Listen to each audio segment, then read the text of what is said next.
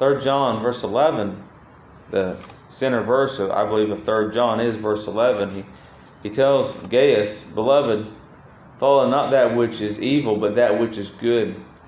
He that doeth good is of God, but he that doeth evil hath not seen God." I trust that as we have gone through this book, that certain words may stand out to verse 11, and they carry us through the entire book there. A word that stands out in verse 11 this week will be doeth. Doeth. We'll be studying verses 5 through 7, taking a little bit of a swipe through this book this evening. All these verses are connected, so we'll be looking at verses 5 through 7. If you read those verses with me, he says, "Beloved, thou doest faithfully whatsoever thou doest to the brethren and to strangers, which have borne witness of thy charity before the church, whom if thou bring forward on their journey after a godly sort, thou shalt do well. Because that for his name's sake they went forth, taking nothing of the Gentiles." The title of the message this evening is "Doeth Faithfully." Doeth faithfully. Or in our modern language, does faithfully. Does faithfully. And I know that's a sentence fragment. You don't get quite of a full idea there. But from these words that we can read in verses 5 through 7, we can honestly see that he says, "Thou doest faithfully whatsoever thou doest." And he says to the brethren and to strangers. But also, just in general, he knew that Gaius did faithfully or trustworthily in whatever he did. What a testimony. What a testimony this sinner saved by grace has. So, in looking at that, going back to our central verse there, following evil or following good, would you say that Gaius had a good testimony, or a testimony that he is of God? Or would you say that he had a testimony that he hath not seen God? It appears as though he had a testimony that he is of God. Right? So do us faithfully. In this section, it starts with that word beloved, and that word beloved or beloved comes several times in this book. We read it in verse 11. We studied it in verse 1, well beloved. It's the same word that God the Father used in the baptismal scene of the Lord Jesus Christ. This is my beloved Son, in whom I am well pleased. Also at Transfiguration, my beloved Son, in whom I am well pleased, hear ye him. And that word beloved, if you'll recall, means esteemed or dear, worthy of love. And there is none beloved or well beloved greater than the well beloved of God Almighty, Jesus Christ. John, the beloved, he said throughout the book of John that he was the disciple whom the Lord loved, whom Jesus loved. He understood what this word meant then, having been there at Transfiguration, at least as much as any man can in this mortal frame. So for him to extend this recognition, this greeting to Gaius on a multitude of times, you can see that John does great honor of God through Gaius. He's honoring the work that the Lord had done in Gaius, and not as much honoring Gaius himself. Amen. These characteristics, to esteem means to highly respect and admire. I don't know what kind of a person Gaius was before the Lord saved him. I know some people, many of us actually, that before the Lord saves us, we're not very highly esteemed. Even among our fellows sometimes we're not highly esteemed. But Gaius, because of the grace of God, was esteemed by the people of God. Also dear, regarded with deep affection, cherished. He loved him. He held him close. And that is a precious thing among believers, to have a closeness with one another. And that word, the word beloved, also means worthy, or having some qualities or abilities that merit recognition. And the merit doesn't come by Gaius. The merit comes to God for the work in Gaius. But indeed, that work of God did come through Gaius, because we see that in the text. Okay, so as we see doeth faithfully or does faithfully, we see that the beloved do. But it should be the desire of all the beloved of God.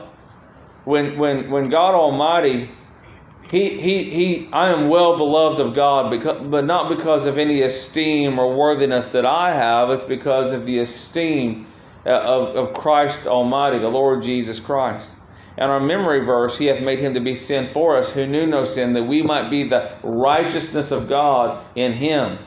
Likewise, the well-beloved of God in Him. Likewise, the esteemed and dear and worthy of God in Him. That's how we have such place then.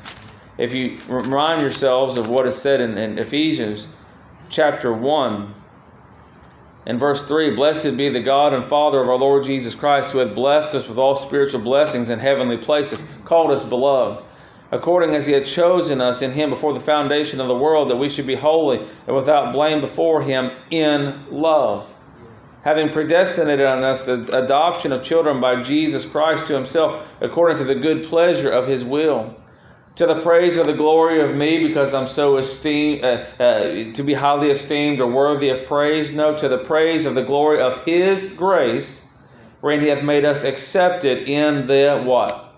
Beloved. Esteemed. Right? He is the beloved. Christ is the beloved. But because we're in Him, now the children of God are beloved. So it's wonderful to recognize the love of God. When we call each other beloved of God, or brother or sister, we're recognizing the love of God in one another. It's wonderful. I'm very careful, and I've told you all before, I'm very careful who I call brother and sister.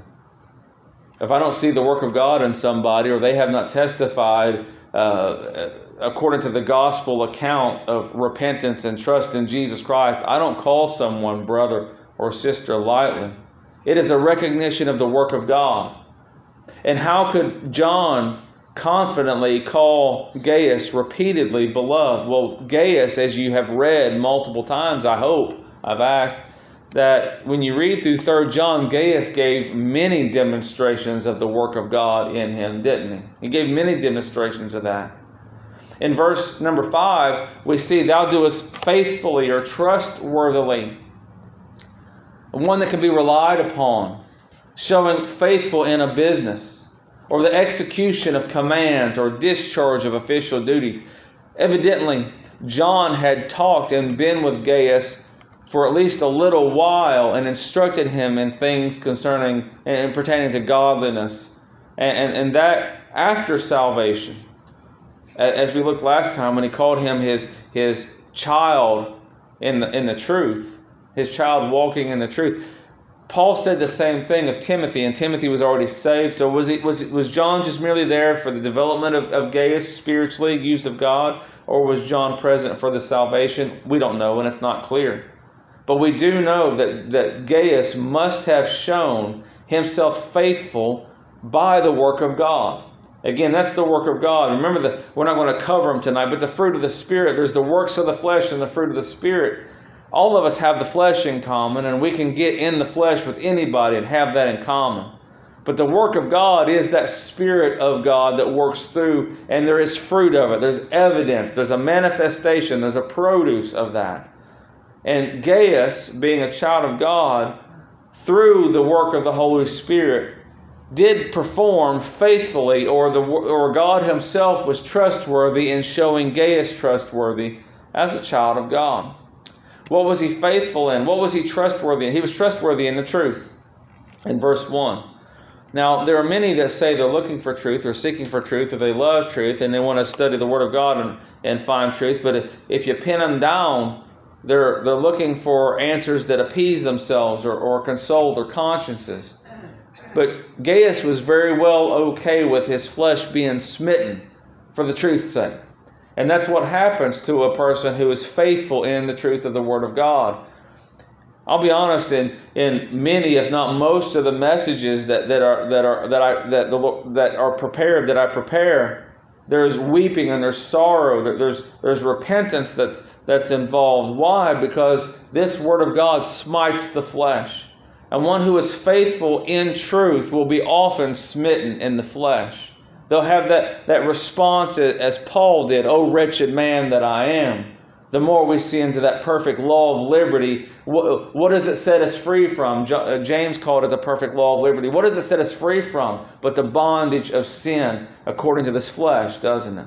It's precious to the soul, but it's smiting of the flesh. But one who is faithful in the truth was well acquainted with that, and one who is faithful in the truth actually desires that this flesh be put away. They desire to take up their cross and to crucify this flesh and follow after Christ. And I believe Gaius was such a one. He was faithful in that. He wasn't one that would study the Word of God just to massage his hobby horses or saddle his hobby horse, but one that diligently desired to see God Almighty high and lifted up. To rehearse often through Scriptures to see how that sinners must have died according to the law, but Christ died instead, and what that did in the life of the people of God. I believe Gaius was faithful. It says he was faithful, or thou doest faithfully rather. I believe he was faithful in the truth. I also believe he was faithful or trustworthy in prosperity of soul, that he desired that his soul prosper. Yes, he may have had some means, and it appears that he did, because we're going to study in just a few moments that he was able to give some merchandise or some payment or some kind of allocation to traveling missionaries so that they could continue on their journey. And not everybody has the means to do that, but he evidently did have means. But his desire wasn't his means in the flesh or earthly means, but his desire was that his soul would prosper. And I believe he was faithful in that. Seeing the spiritual things, that is, and not being overcome with this present world. Someone says that they have a desire that their soul prosper, but this present world has a grip on them. Something's not lining up. He was also faithful in walking in the truth, and we examined that last week. To walk in truth, or desire to walk in truth, and when that walk is interrupted or disrupted or self-inflicted, we cast ourselves aside out of the way. As we've read many times in 1 John chapter 1, verse 9, if we confess our sins, He is faithful and just to forgive our sins and to cleanse us from all unrighteousness. I believe that just as much as Gaius was faithful in his walk, he was also faithful in repentance. He was also faithful in seeking cleansing of God.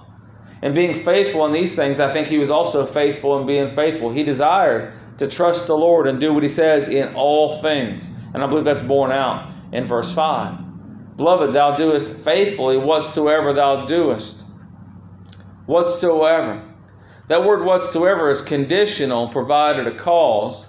And in this case, you can see there's indefiniteness or an uncertainty of limitation. And whatsoever you do to the brethren.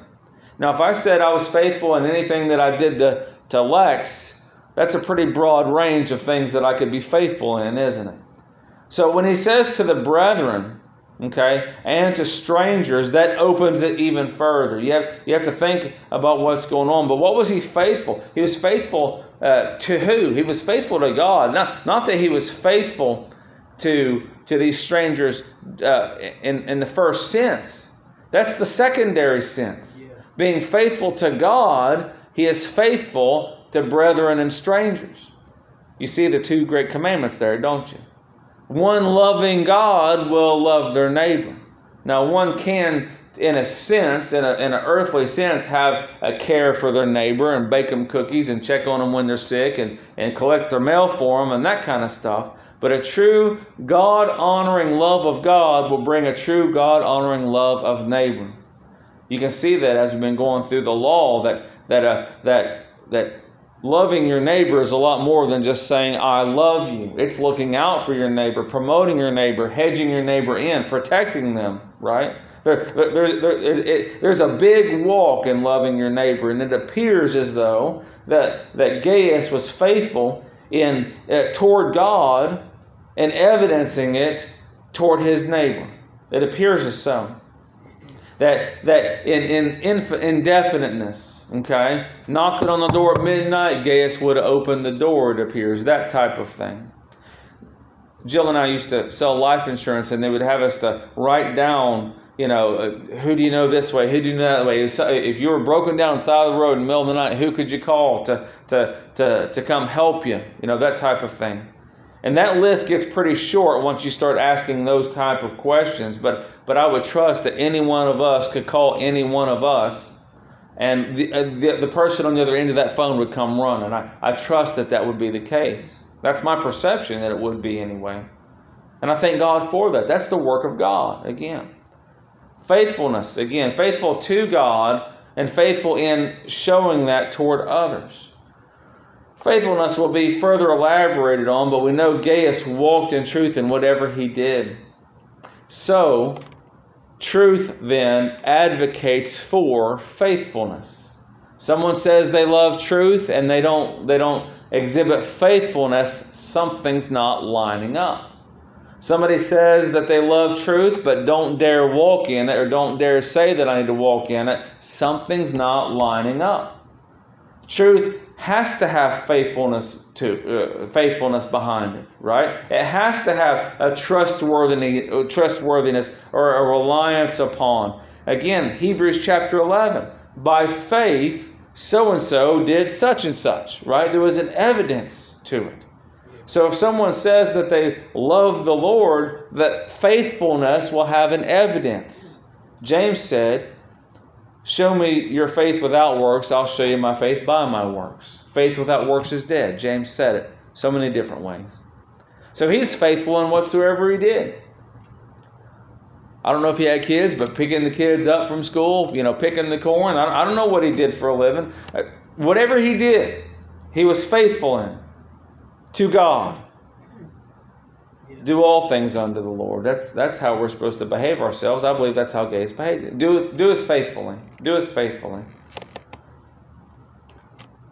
He says, do us faithfully, faithful in whatsoever thou doest unto brethren and strangers. And this further intensifies whatever you do. Okay? So, I've known people, and I'm a person, so I've known me too, that behave a certain way in front of certain people and behave another way in front of other people. Remember how Peter was guilty of that? He would behave one way in front of the Jews and behave another way in front of the Gentiles. So some people, they behave one way in the church house and they behave another way outside the church house. There have been so many so-called pastors and so-called societies that they preach one thing behind the pulpit, and then you turn on the news and there they are molesting children and robbing banks and all kinds of stuff. I know of one man that was that he, whenever he stepped down from the church, all of a sudden the treasury was gone and he bought himself a new Corvette. People have different, quote, personas. I don't believe Gaius had a persona. I believe Gaius was who he was by the grace of God. He treated everyone the same, and he did so in a faithful way. There's different ideas on what brethren and strangers are, so I'll just present them to you, and I'll tell you which one I don't agree with. I think two of them could be right, but I just don't agree to the third. One way to look at brethren and strangers would be to Jews and to Gentiles, right? To Jews and to Gentiles. Now, one reason people say that, and you can take it either way you want. Gaius is a Latin name, but so was Paul. Was Gaius a Jew and he treated Jews and Gentiles the same? Or was he a Gentile and he treated Jews and Gentiles the same? Whichever the case, both of them would be godly to treat them according to the grace and mercy and love of God Almighty. That would be a right thing to do. Another way of looking at this is the brethren would be of your own home local church, and the strangers would be those of the faith, yet of another assembly. You treat believers of where you go to church the same as you treat believers where somebody else goes. You just met them today, but they're members of other assemblies, and you treat them like they're family, which would be a good thing too, right? So brethren and strangers. The third way that this is translated out, and I do not agree with it, would be believers and unbelievers, and that's unlikely because it says in verse 6 that they bore a record of his charity before the church, and I don't believe an unbeliever would have any cause to come before assembly and talk about how godly somebody else was. It doesn't make sense. So why bringing up brethren and strangers? Well, it talks about he's not partial to persons. He's no respecter of persons, which is great to know about faithfulness. Okay? It's great to know about faithfulness. With Gaius, there were no factions. With Gaius, hey, you're a brother in Christ, or you're not. You're a brother of somewhere. He treated them all the same, which is great because that exhibits the love of God. It really does. I've been in churches, and maybe you have too, that you could tell walking in the door that there were factions, that there were ins and there were outs. There were people that you're not supposed to talk to. Or there are people that they just hug the walls on opposite sides. That's not how Gaius was. He didn't play the politics. He loved according to the love of God, and that's such a wonderful thing. And he was faithful to do that. Read verse 5 again. Beloved, thou doest faithfully whatsoever thou doest to the brethren and to strangers. He treated them the same, and that's not just emotionally, and that's not just how he talked to them, but in a literal and in a practical way, he showed love toward them. How so? How so? Verse 6. Which have borne witness of thy charity before the church. There were believers that Gaius had helped as they traveled, okay? Which they told how Gaius helped them to the church where John was pastoring at the time. So all manner of believers would delightfully do so, and unbelievers would have no interest in bearing such witness. But think about this though: how in the world do they testify of the love that was in him, which have borne witness of thy charity or thy love? Did they go over and say, well, Gaius, he really said that he loved us over there? As that passage in James, that we were hungry and we were tired and we were cold and we were on our journey, and old Gaius, he said, well, the Lord be with you, as he waved off his porch, and we rode off into uncertainty. Is that how Gaius expressed his love? No, I don't believe so. He says, whom if thou bring forward on their journey after a godly sort, thou shalt do well. I believe he provided for their means. I believe he provided for their journey. But back up just a little bit, though, concerning the church. Think about that witness before the church. When we just went to Florida, I stood before you all and I said, hey, this is how they treated us and this is what they did for us, and it was such a wonderful thing. I was glad. One of the dear members over there in that church in Plant City, we just received a letter today with further travel expenses or assistance. There was a love offering there, and that was well received. What a testimony that this person had a continual love. We've been gone for a couple weeks now. We've just met a couple times, but a continual love to see that the people of God had made their way and that they had enough resource to get to where they were going. Such a testimony of love. And I'm glad to talk about it. Some people have no desire to report to the church, though. Can you imagine that? A lot of folks, they present before the church. They come forward, you could say, when they say the Lord saves them, you know. But have y'all ever seen anybody come before the church other than that? I've seen people come before the church in repentance, and nobody else knew what was going on. They came before the church in repentance, reporting to the church the work of God in them. And yes, repentance is a work of God. Yeah. Coming before the church, when I perceived that the Lord had called me into the ministry, I stood before the church there in Denham Springs and told them those things. I believe this is the work of God in my life. Some people have no desire to report to it. Why do I need to go to a church? Get them to go to church in the first place is something else. But reporting to the church, I don't answer to you people. But thank God for such a witness that was brought before the church. It's wonderful. It's wonderful.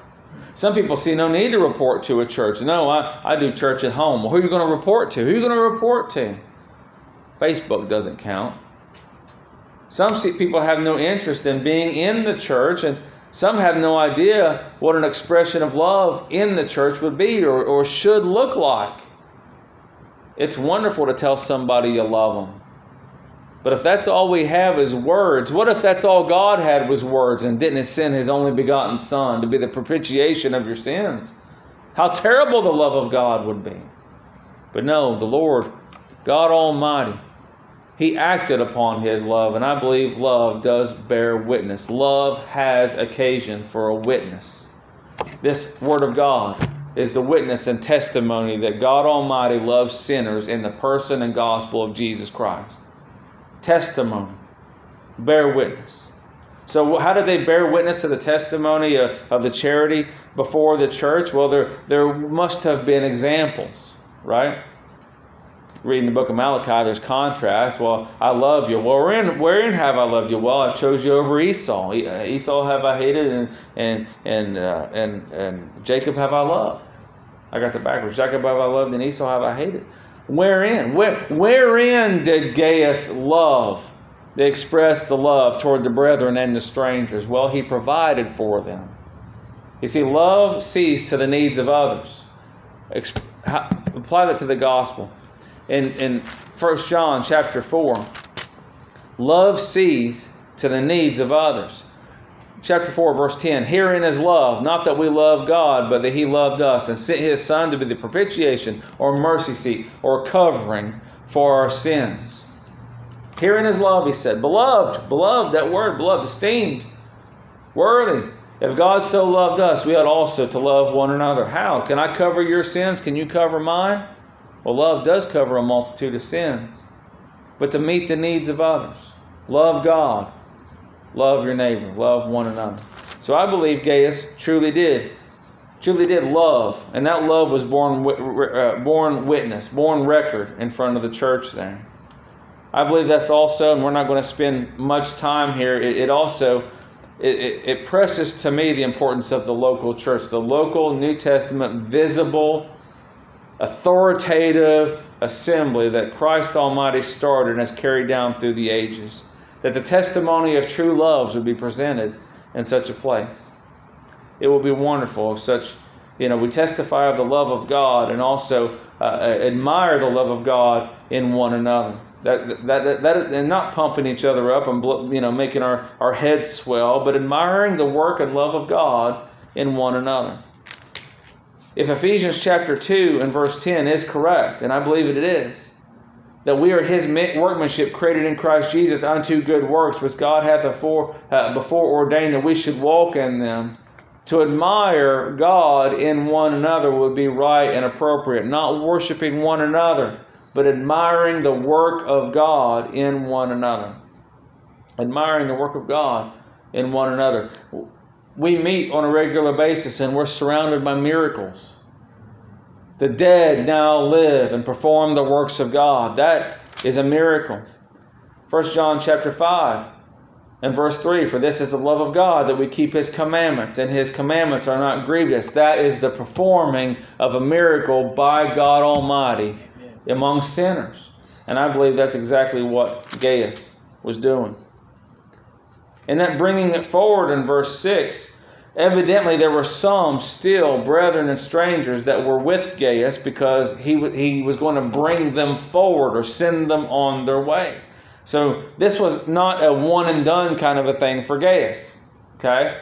Oh yes, I did my duty. I gave my $10 and sent them on their way. I believe Gaius was known as a person that in that area, if there was a traveling minister or company of believers, Gaius' house was known as one that they could be received in. So there was more than one phase, at least two phases of believers that were with him. One phase had testified unto the church where John was. Another phase was still with him and were going to be put on their way directly. So that's a wonderful testimony in itself, right? That he was a perpetual person that doing faithful in whatsoever he did among brethren and strangers. That this is who he was. Not for a day or not for a season, but it's who he was. Evidently Gaius had means then, right? I don't believe he may have been, but I don't believe he was just feeding out rice and beans and water to these people. I believe he truly was taking care of them.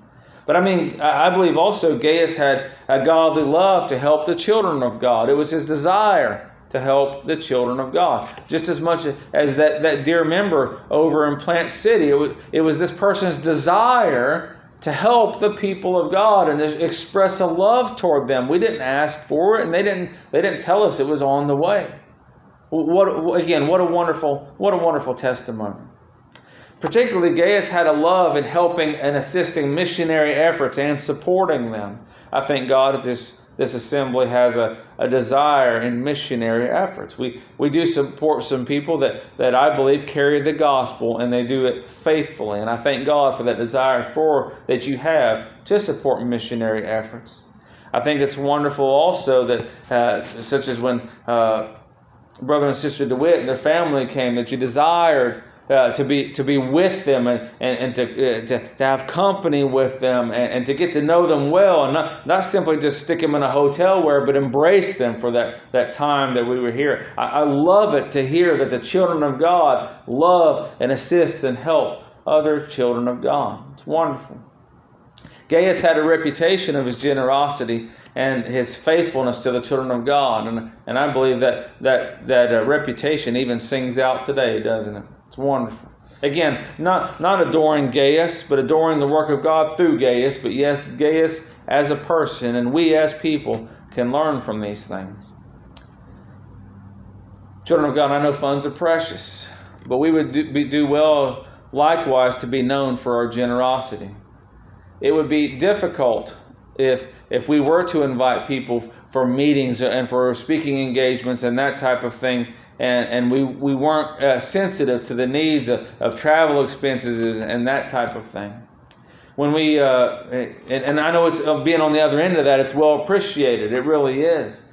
When we went to Texarkana, when we opened the hotel door, they had this big cornucopia gift basket, that had all these snacks and things, and I didn't care that much for it, but the kids really did. They enjoyed those snacks, and when I say I didn't care for it, I'm trying to minimize my snacking. I would have eaten the whole thing by myself, but the kids really enjoyed it. It was a thoughtful thing to do. It was a caring thing to do. The church there in Plant City did the same thing. We opened up the door and boom, there's all these snacks in a basket. Just such a thoughtful thing to do. Precious. We send out cards and letters and magnets and expressions of love, and those things, even if there's not money associated with it, the expressions of love among the children of God are wonderful.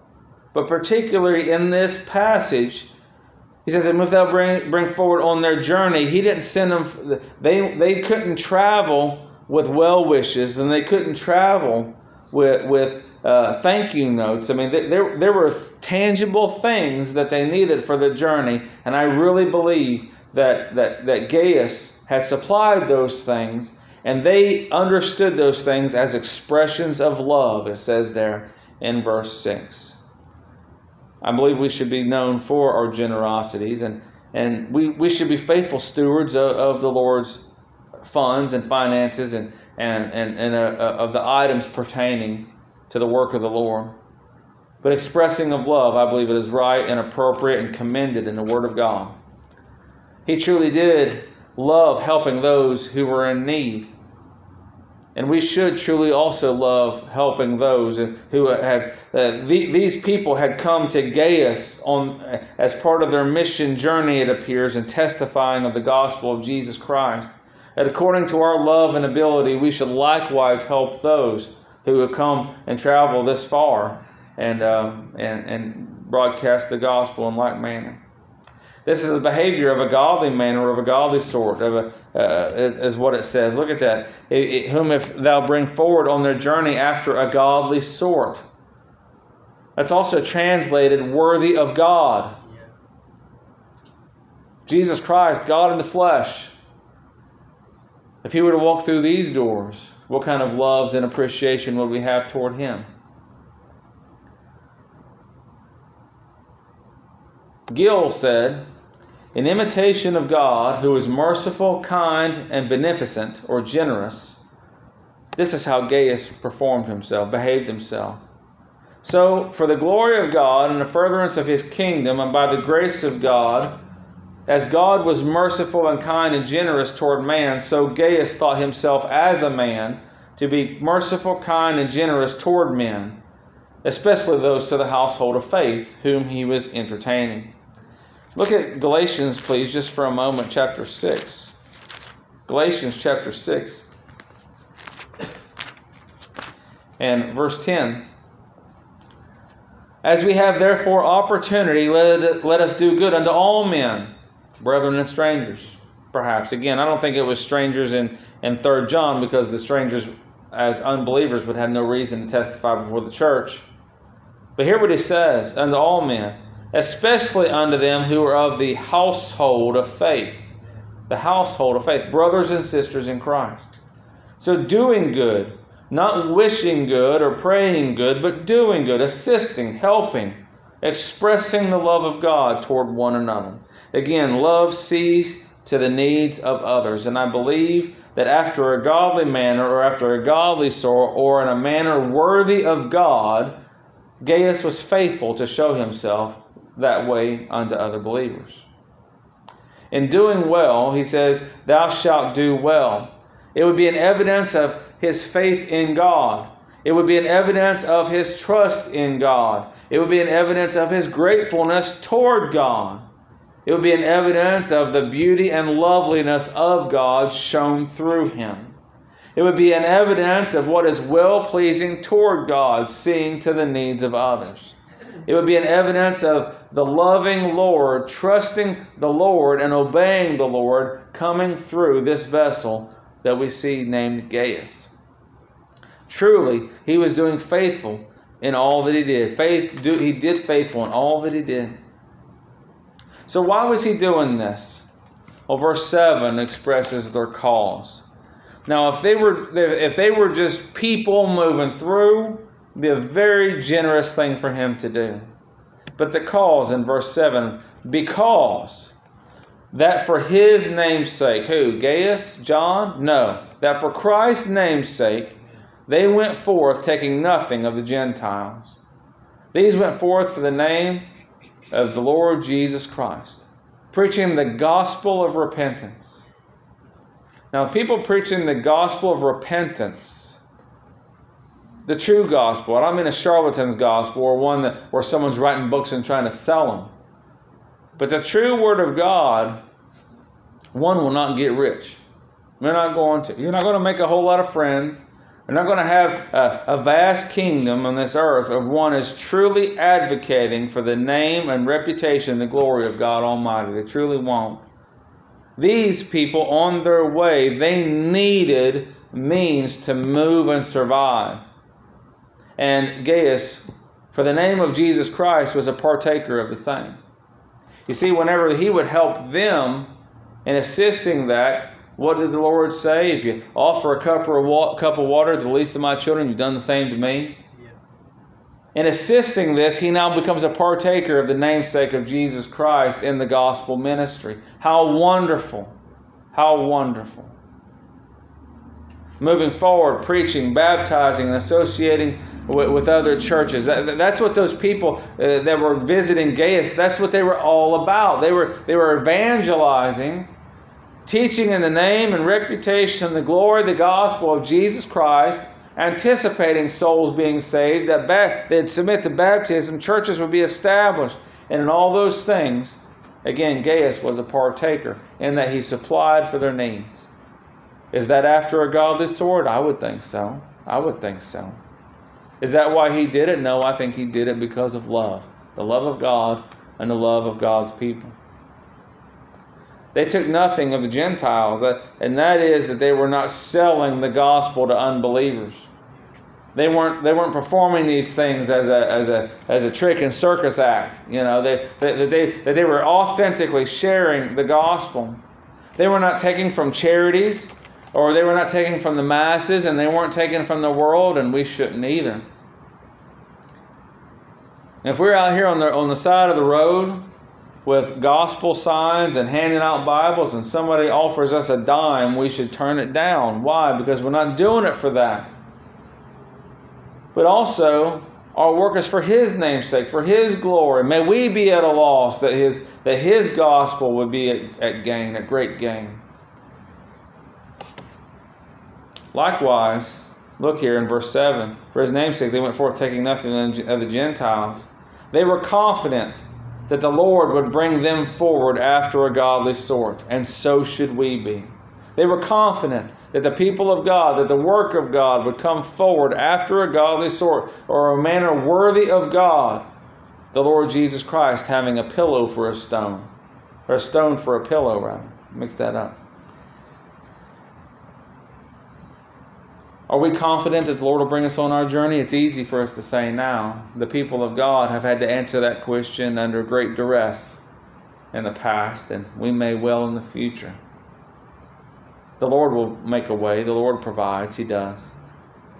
But they would not be chargeable to any man. 2 Thessalonians, we read this just a few days ago, but please review this.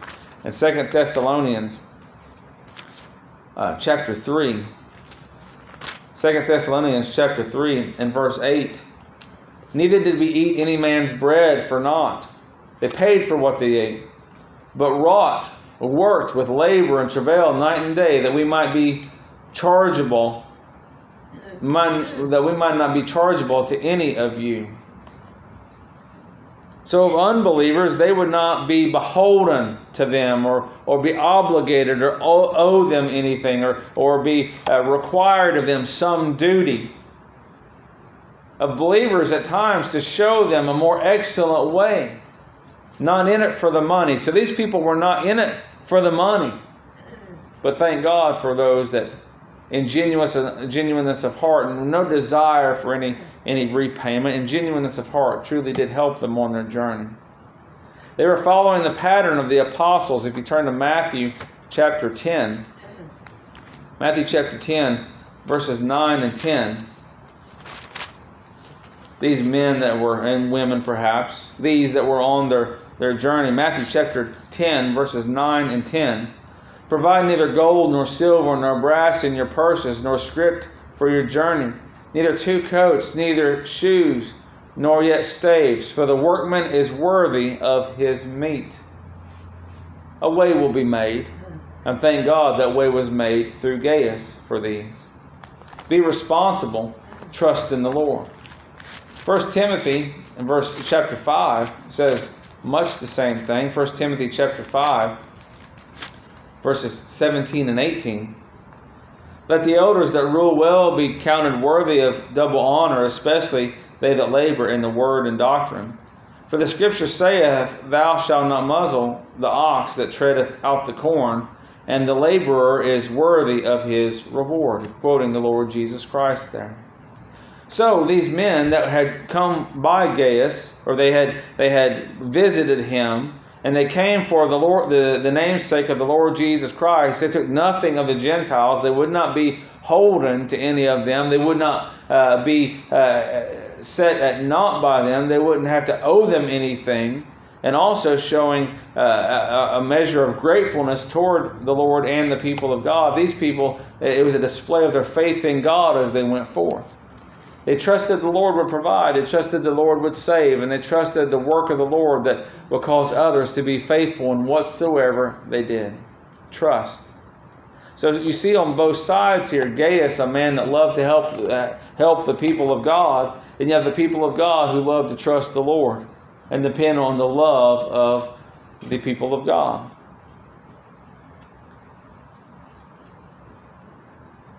What a testimony.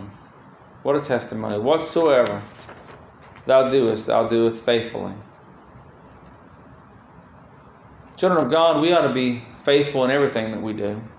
We ought to be trustworthy in the Lord in whatever we do, not of my own self, but trustworthy in the Lord. Finally, my brethren, be strong in the Lord and the power of His might, to behave trustworthily, right? Yes, you're responsible to do all to stand, as it says in Ephesians chapter 6. He was faithful in his doing. He was faithful in whatsoever. He was faithful in behaving in his behavior toward the brethren and to strangers. He was faithful in the report among the churches. He was faithful in bringing others forward in their missionary efforts in the kingdom of Christ. He was faithful in helping others in the cause of the namesake of the Lord Jesus Christ. He was a faithful man. He really was. May we desire such a testimony for the glory of God. I believe this is a testimony not for the glory of Gaius, but for the glory of God. But this was a man that God did use in a great way, I believe. This starts at home. Charity starts at home. You ever heard that phrase before? Charity starts at home. Don't be handing money to people on the street if we're not being diligent in our own homes. Charity starts at home. This also extends to travelers, conference speakers, fellowshippers, friends, guests. Somebody doesn't have what they need, we should, to our ability, help them. I'm not advocating you hand somebody a $100 bill that walks in the back door, but I can sure make them a sandwich real quick. Show the love of God. Show the love of God as God did evidence through Gaius in whatsoever he did. Verse 5, Beloved, thou doest faithfully in whatsoever thou doest. May our witness be that in truth and by grace we do faithful in whatsoever we do. It is the work of God, and we can take no credit for it, but we are responsible, aren't we? We are responsible to behave as the children of God. Relying on God, confessing our faults, confessing our sins, desiring true cleansing. We are responsible. May we have such a desire, then whatsoever we do is we do it faithfully for the glory of God. Sinner, your witness is that you have a great need. That's what your witness is. Gaius, by the grace of God and by the mercies of God, he has a wonderful witness for the glory of God. Sinner, you have a terrible witness and you have a great need. Now maybe you are as wayward as one could be. You just stink as bad as one could stink. And maybe you're squeaky clean by examination of the eyes of man. In either case, before God, you're wicked, wretched, lost, and undone. Not beloved, not esteemed. The Lord is angry with the wicked every day. How is one then beloved? Well, not getting into the details of it, I don't believe you can be turned from a goat into a sheep. But I do believe one can be lost and then found. I do believe one can be dead and then alive. What is that difference? What is the difference between that unsaved and the saved at last? It is the gospel of Jesus Christ. How that He died for the sins of His people. My sins were literally put on Him, in that God the Father saw Him as if He were me, and He judged Him accordingly. He was buried and rose again. Outside of Jesus Christ, God the Father will see you. The Son sitting on His throne, that white throne, He will cast you alive in the lake of fire. Outside of Christ, there is no hope. The testimony of the ages will be wailing and gnashing of teeth, bitterness, anguish. I encourage you to repent, to understand again, to hear the love of God. The love that through God was evidenced in Gaius' life, which have borne witness of thy charity and love before the church. The love of God, 1 John chapter 4, verse 10 again, herein is love, not that we loved God, but that He loved us and sent His Son to be the propitiation or mercy seat or covering for our sins. Behold what love. Salvation, cleansing. The dead and rotten made alive and well received of God. Do you see your great need? There is no solution outside of the love of God, and the love of God is exclusively expressed toward men according to the gospel of Jesus Christ. No other means, no other method. There is no way. No man can come to the Father but by Him. I encourage you to repent. Turn from yourself. Turn from every wicked way, every evil way. Turn. And by the power of God, believe on the Lord Jesus Christ and be saved. May the Lord bless the preaching of His word.